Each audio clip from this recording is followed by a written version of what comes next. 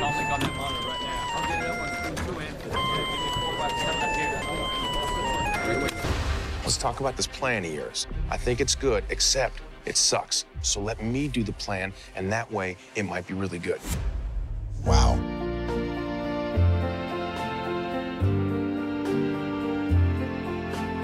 Why does the sun go on shining? Why does the sea rush to shore? Don't they know it's the end of the world? 'Cause you don't love me anymore. Why do the birds go on singing? Why do the stars glow above? Don't they know it's the end of the world? It ended when I lost your love.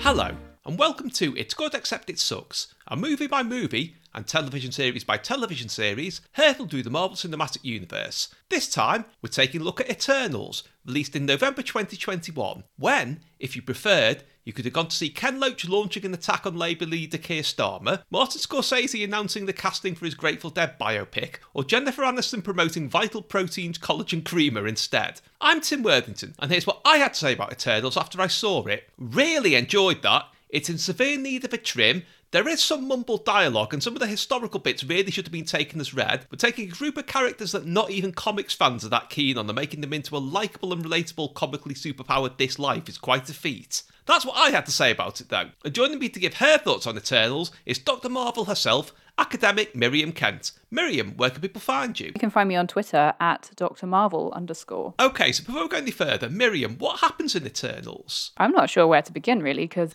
it's quite a grand narrative. It's inspired by a kind of a short-lived series that was helmed by Jack Kirby, the kind of main figure or one of the key figures of Marvel, who ventured off to DC for a while and made basically a comic based around the same idea as Eternals that was called New Gods. He went back to Marvel and created Eternals based around this kind of space god theme, this sort of intergalactic space theme that, I mean, we saw in Guardians of the Galaxy, and it's pretty much what Marvel has been specializing in. Comparatively few comics featuring Eternals. So yeah, it's kind of banking on that success of Guardians of the Galaxy as a film that was based on kind of unknown team properties, but you know, it's Marvel, so they can do what they want now. The Eternals are a bunch of superheroes, superpowered, godlike beings that were created by these kind of uber gods called the Celestials, who essentially messed around and experimented on prehistoric humans and created these beings called Eternals and their kind of arch nemesis, the Deviants. Eventually, the Eternals, which who are kind of always fighting the Deviants, kind of get around to living vaguely normal lives throughout history because they're also immortal, because they're godlike beings. And then they discover that the Deviants are maybe back, but then also they discover that the Celestials aren't necessarily as trustworthy, perhaps, as they thought. And yeah, I guess that's scratching the surface, but it's a big narrative. It's a big story. It really, really is. And because it's such a big story, you've kind of answered this already in part. But Miriam, what did you know about the Eternals before you saw this film? Yeah, I mean, as I say, Marvel can do kind of what they want now. They can use superheroes that nobody has, well, in mainstream terms, ever heard of. They knew that Guardians of the Galaxy did well, and now Guardians of the Galaxy are, much loved part of that franchise. So the Eternals are kind of a little bit niche, even within the comics. They've kind of had revisions throughout the history of Marvel Comics, just like any other superhero. So, this particular storyline is based on a mini-series from 2006 that was actually written by Neil Gaiman. And they've,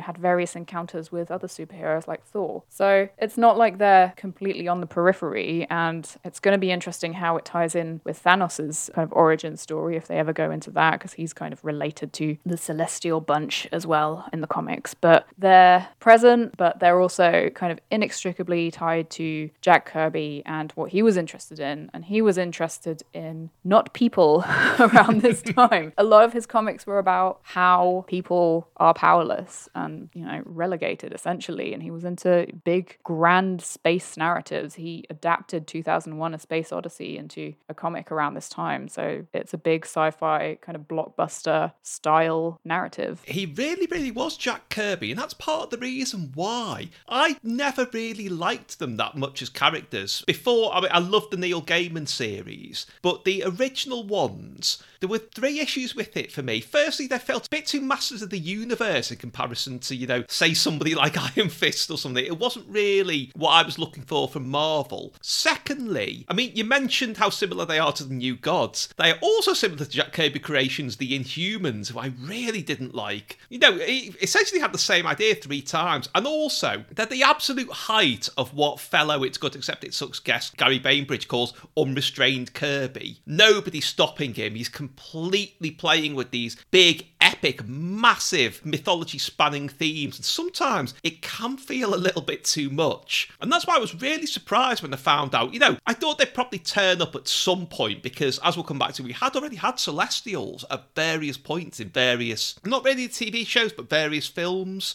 I was really taken aback when I found out they were doing a film of the Eternals. I remember thinking, I wasn't sure about it, and when there was talk about the casting and when the trailer was coming out, I thought it's going to stand or fall on what they do with Sprite. And I saw that first trailer, and I saw Leah McHugh being absolutely brilliant in just the seconds we saw of him, that out-acting the rest of the cast, and I thought, that's it, this is going to be good. And I think I was right, actually. Yeah, I'm kind of glad you mentioned the Inhumans, because I got, weird Inhumans vibes from this. Throughout the first, third or so, when it was doing the whole establishing the characters thing, and I got, flashbacks to that series, and I was like, oh my god, no, they can't be doing this again. That feeling sort of went away after a while, which was good. But yeah, I agree. There are, 1,000 characters approximately in this film, and I do think it's too much at times, but then at other times it's not enough. So as you say, it's like Leah McHugh as Sprite, this weird child, but she's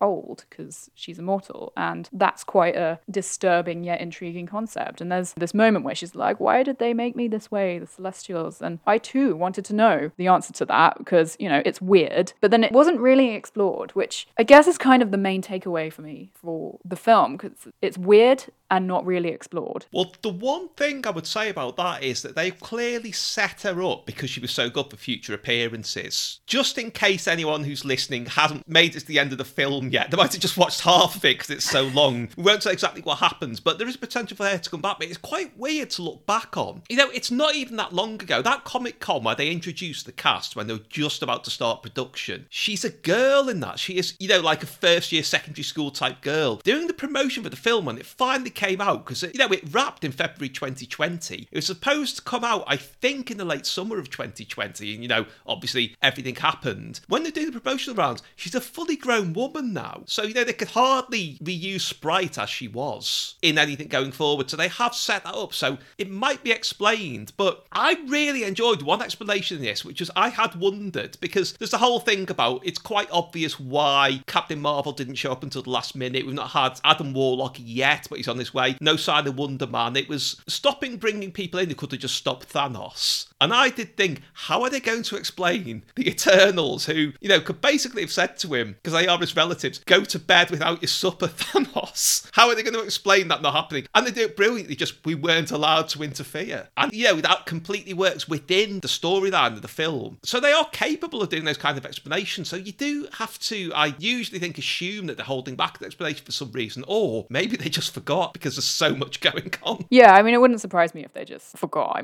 I dread to think what the story Bible looks like at this point. There's just a lot going on, but that there's a lot of explaining to be done. And in a way, this was establishing the whole Eternals world, and a lot of the criticism for it was it's too much exposition, there's too much explaining. So I do I get that, but I got a strange feeling of repetition, not only with the Inhuman kind of connection, but when they're like going back and, you know, getting the team back together, and it felt a bit sort of like Avengers vibes as well, which it's interesting because it's like it felt so different to a lot of Marvel films, but then at the same time there was a definite sense of formula there. Well, I also felt my main criticism of it was it is just too long, in that I've no aversion to the actual length of it, but there was too much in it that didn't need to be there. And I think the main indicator of that is, you know, there's some great flashbacks in it, like that bit where you just see Ajax and Sprite country dancing. That is just like a memory. But then, in contrast to that, you get things like, all you need to say is that Phastos broke away from them because of Hiroshima. You don't need to then show him going,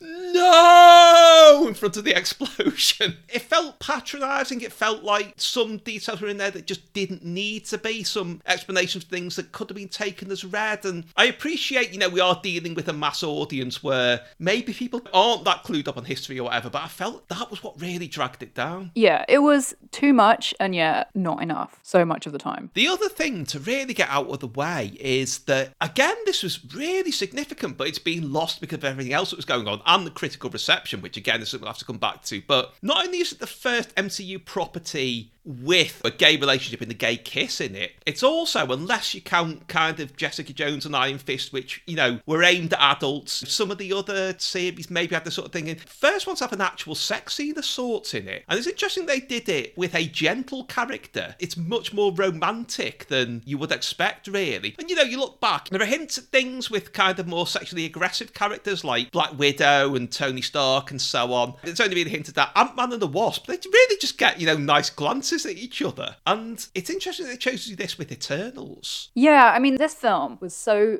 buried in all of the discussions that we're having around it that I kind of feel sorry for the film, and I feel a bit sorry for the filmmakers as well, because it's like there was just a lot going on around it that said more about the world around the film rather than the film itself. I mean, the hype about the sex scene was interesting in a way because it's, you know, it's a woman filmmaker directing it, Chloe Zhao, whose presence was also, you know, like a point of critical discussion. And as you say, it was an interesting choice of characters, but at the same time, it was kind of like almost a safe choice to have that sex scene in the film that was directed by Chloe Zhao, because, you know, it's like, it's a woman's sensibility, and it's like in discussions, it made sense, quote unquote, made sense for that to be there in this particular film. But a lot of the hype around the sex scene, I think, might have something to do with this American kind of PG-13/UK 12 rating that we associate with superhero films, which is associated also with that kind of idea of the family audience. But it's odd because there's also such an insistence on like the heterosexual union throughout a lot of these films. So, I mean, there's usually like a coupling, but then, as you say, it's like glances or like a kiss maybe. But yeah, I mean, it's tapping into, I think, wider discussions that have been going on about like the adult appeal of superheroes as well, kind of thinking about Deadpool's adult appeal, kind of hinging on parody and gross out humor and violence and also sex, right? Netflix's Punisher, and you mentioned Jessica Jones, and these are all kind of geared towards adult audiences, and they're marketed specifically as, you know, superheroes for adults, which seems to suggest that, you know, in terms of genre convention and industry practices, that any hint of sex translates to kind of adult audiences. So I guess this is kind of complicating our understanding of target audiences in a way, but part of it, I think, also has to do with superhero costumes, being as they are, potentially have connotations of like sexual fetish anyway, and that's an odd kind of paradox. And I think this is, you know, why in Watchmen there was this kind of explicit reference to this element of superhero costumes as being like fetishistic and kind of erotic and aimed specifically at adults in that context. So it feels like a weird repression, but it's also saying a lot more about social attitudes towards sex than actual superheroes. Like the fire,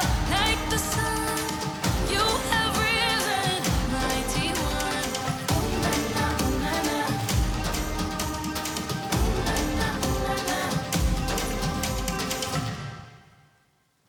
Cut!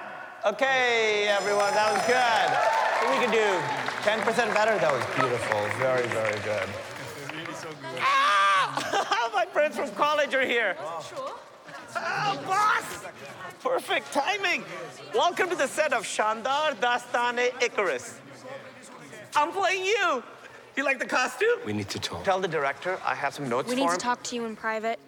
Oh, Karan, he's worked with me for 50 years. I trust him completely. Actually, when we first met, he thought I was a vampire, and he tried to stake me through the heart. I've apologized so many times. Not quite enough times. Very close, though. I'll let you know. Oh, I have to get ready for the next scene. Come to my tent. We'll talk there. You guys are going to love the next scene. I come in on a wire because, I can't fly. Wait, are we getting back together? We need to talk. The deviants are back. We don't know how many there are.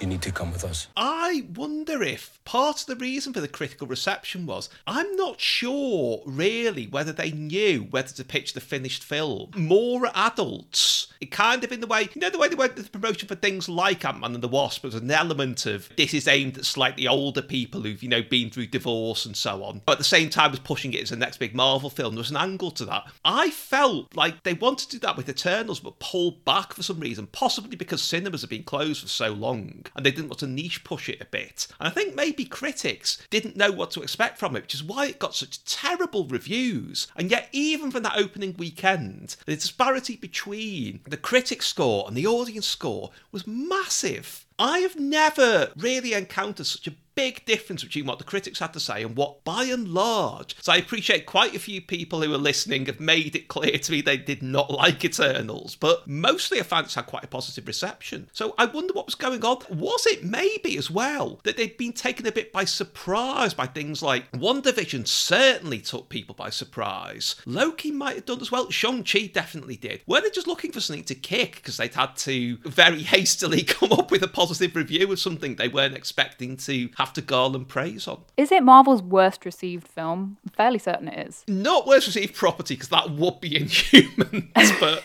Yeah. Well, that's an interesting parallel, isn't it? But yeah, I think it has had the worst reception, really. I don't think the box office has been bad at all. No, but I mean, I think from what I gathered from my, glancing over the general consensus of critics is that a lot of critics thought it was boring and too long, and which is it's fair enough, but there are elements of it that really work, I think, which we've mentioned. But a lot of the critics also kind of invoked this idea of Chloe Zhao being kind of an artiste who is too good for a mainstream property, which is baffling to me because, she chose to put herself forward for this. And it was also, part of Marvel's approach from the beginning was to have not big name directors attached to its films. But a lot of it was around this kind of lofty ideal of artistry that apparently is incompatible with, mainstream filmmaking and big blockbuster franchises. And Marvel's done quite interesting things and kind of redefining ideas around authorship, or kind of reaching back to the studio era in ideas around authorship. Traditionally in classic Hollywood, within that studio system, it was the studio that was, named as the author of the film to an extent. It would be like an MGM picture. And then,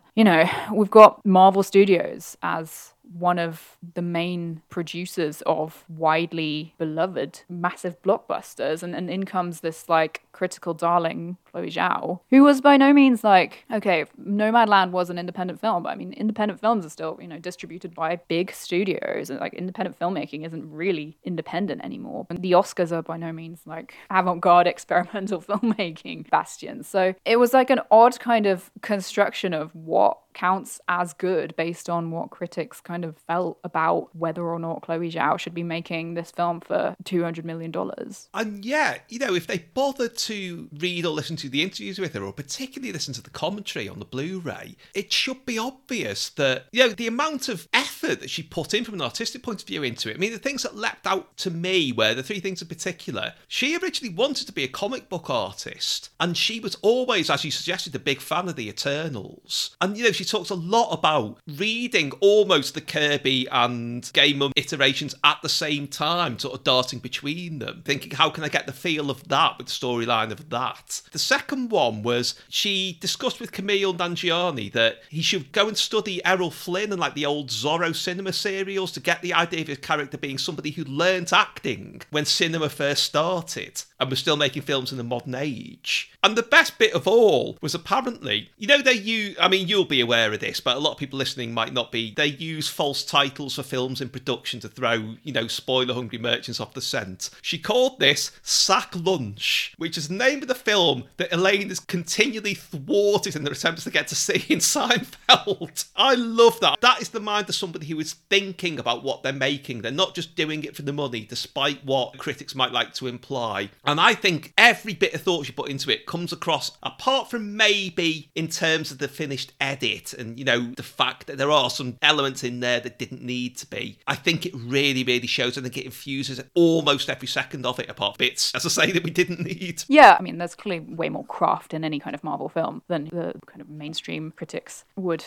care to admit. But I mean, there was way more craft going into this film in particular than those discussions, you know, would suggest. But I think also this film it feels, if you watched Nomadland, and I watched Nomadland not too long before I watched Eternals, which was quite convenient and also revealing. And I had issues with Nomadland itself, but I do think there are stylistic elements that were present in both of these that were, you know, kind of linked to Chloe Zhao or signified her kind of stylistic flair. There was these kind of long lingering shots of these kind of wastelands or big expanses of landscapes with that kind of pinkish, kind of purplish kind of lighting that it's visually interesting and unique and dynamic. And there's a lot of thought that goes into this. And it's just interesting that a lot of the discussion has been eclipsed by whether or not this film is worthy of that kind of craft. And the other real problem with it is also one of its greater successes in that the main cast, they are all brilliant. You know, there's virtual unknowns, or at least they were at that point, alongside the likes of Angelina Jolie, Salma Hayek, and half the cast of Game of Thrones. But the problem with that is there's so many of them that they don't all get enough to do. And in particular, Druig and Gilgamesh get their big moments, and then they're kind of almost, hi, I'm also here for the rest of it. And in fact, Karun, who's a secondary character, gets seen stealing lines like Druig sucks. I don't know if he actually gets literally more screen time, but it feels like he gets more screen time than some of the main cast. The one that really bothers me is Makari, who, it's a real important positive thing that they've got a restricted hearing actress in the role. You know, it's a real step forward, that. But she doesn't get very much to do, apart from sitting around, giving the thumbs up, running very fast, and also revealing what the sign language of Thanos is, which is brilliant. But I felt that was a balancing act that didn't really come off. Yeah, so I kind of want to know where they're going to take these characters, because it felt a little tokenistic almost at times. But I'm aware of a strange kind of tension that, you know, they're alien characters. So how does our understanding of, you know, marginalized identities and LGBTQ people, how does that kind of map onto these kind of alien civilizations? But yeah, I agree. It's that kind of constant problem with team movies. It's like, who gets what screen time and what do they do? And what does that say about that character? I want to know more about these characters. So I'm curious to know where they're going to go and if that feeling of tokenism is going to go away. Well, I thought it was very, very interesting that, again, you know, trying to avoid spoilers because I'm aware that some people just have watched half of it.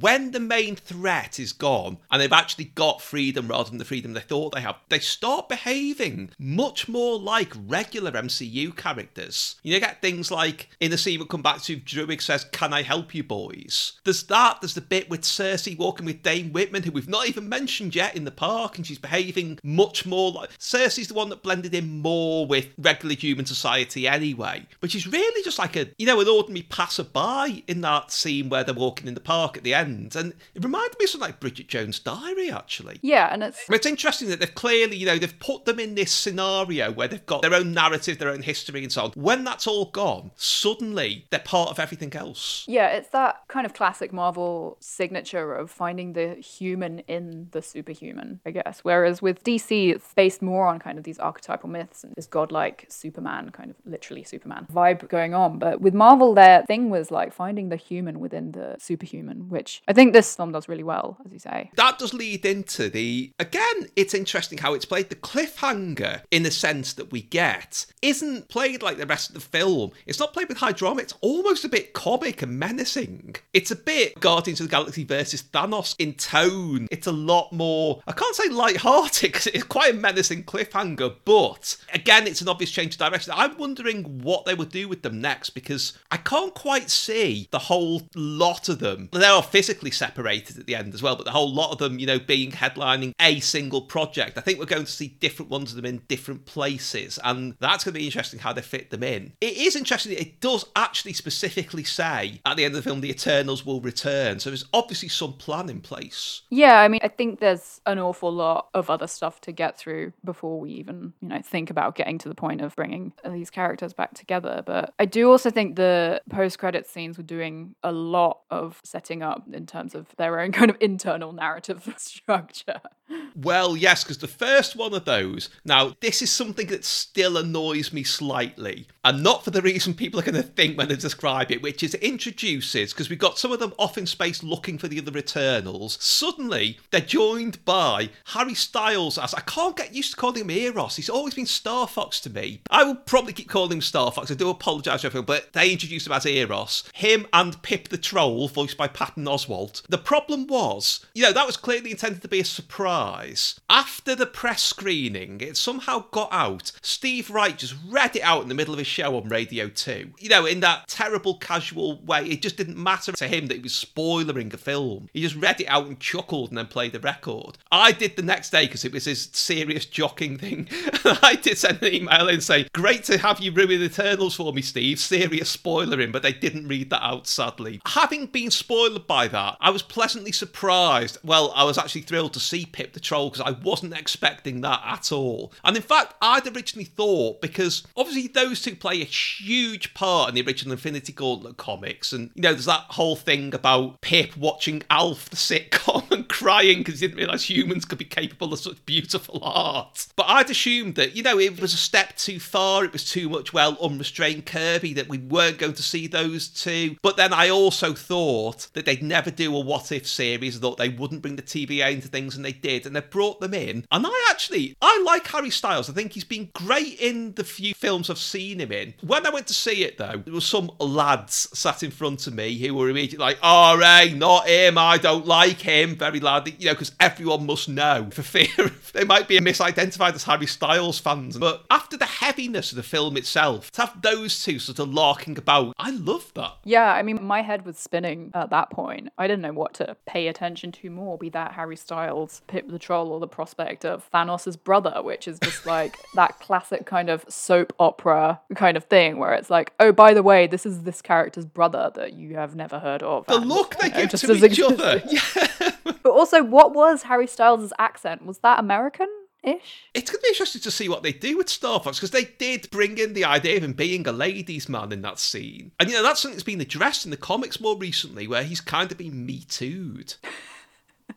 But the other post-credits scene, there's quite a story to this. Immediately before I went to see Eternals, if anyone's listened to the edition of this with Joanne Shepherd on Blade 2, I'd sent Jo a message about, she was asking a question about Blade's background, and it was explaining a few things, and they said, Mahershala Ali's been cast, he's not appeared yet, they do normally introduce characters in other people's films and series, and then bring them into their own thing. There's a lot of speculation about where he'll turn up, some people saying Moon Knight, I thought Doctor Strange the Multiverse of Madness. Went to see this, post-credit scene, who appears but Blade? I guess it's a curveball, but I would have also assumed he would appear in Doctor Strange 2, because that's supposed to be like a full-on horror style. So, and Blade obviously being a vampire and half vampire, that would have made more sense, but there was a lot going on in all of those post-credit scenes. Well, yes, because he's finally getting his mention at last. The reason Blade appears is that Dane Whitman, brilliant choice out Kit Harington as him. He's found out he's the Black Knight. I assume they're going to call him the Black Knight through patching things up with one of his family, and he seems very nervous about it. He's about to tell Cersei when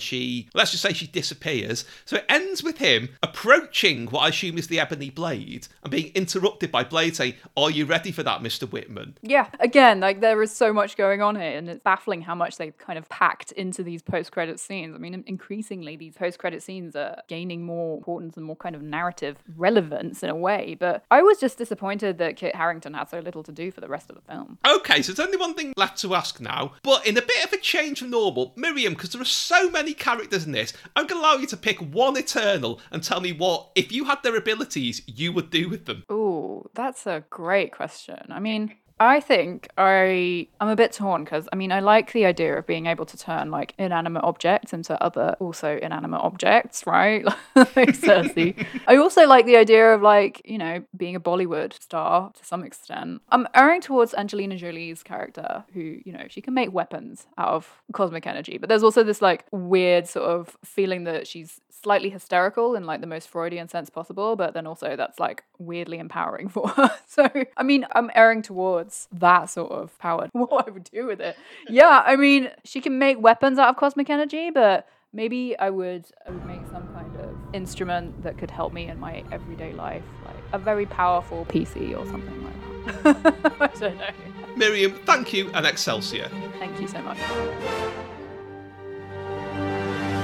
If you've enjoyed this, don't forget you can find more editions of It's Good Except It Sucks and plenty more besides, including details of my book Can't Help Thinking About Me at timworthington.org.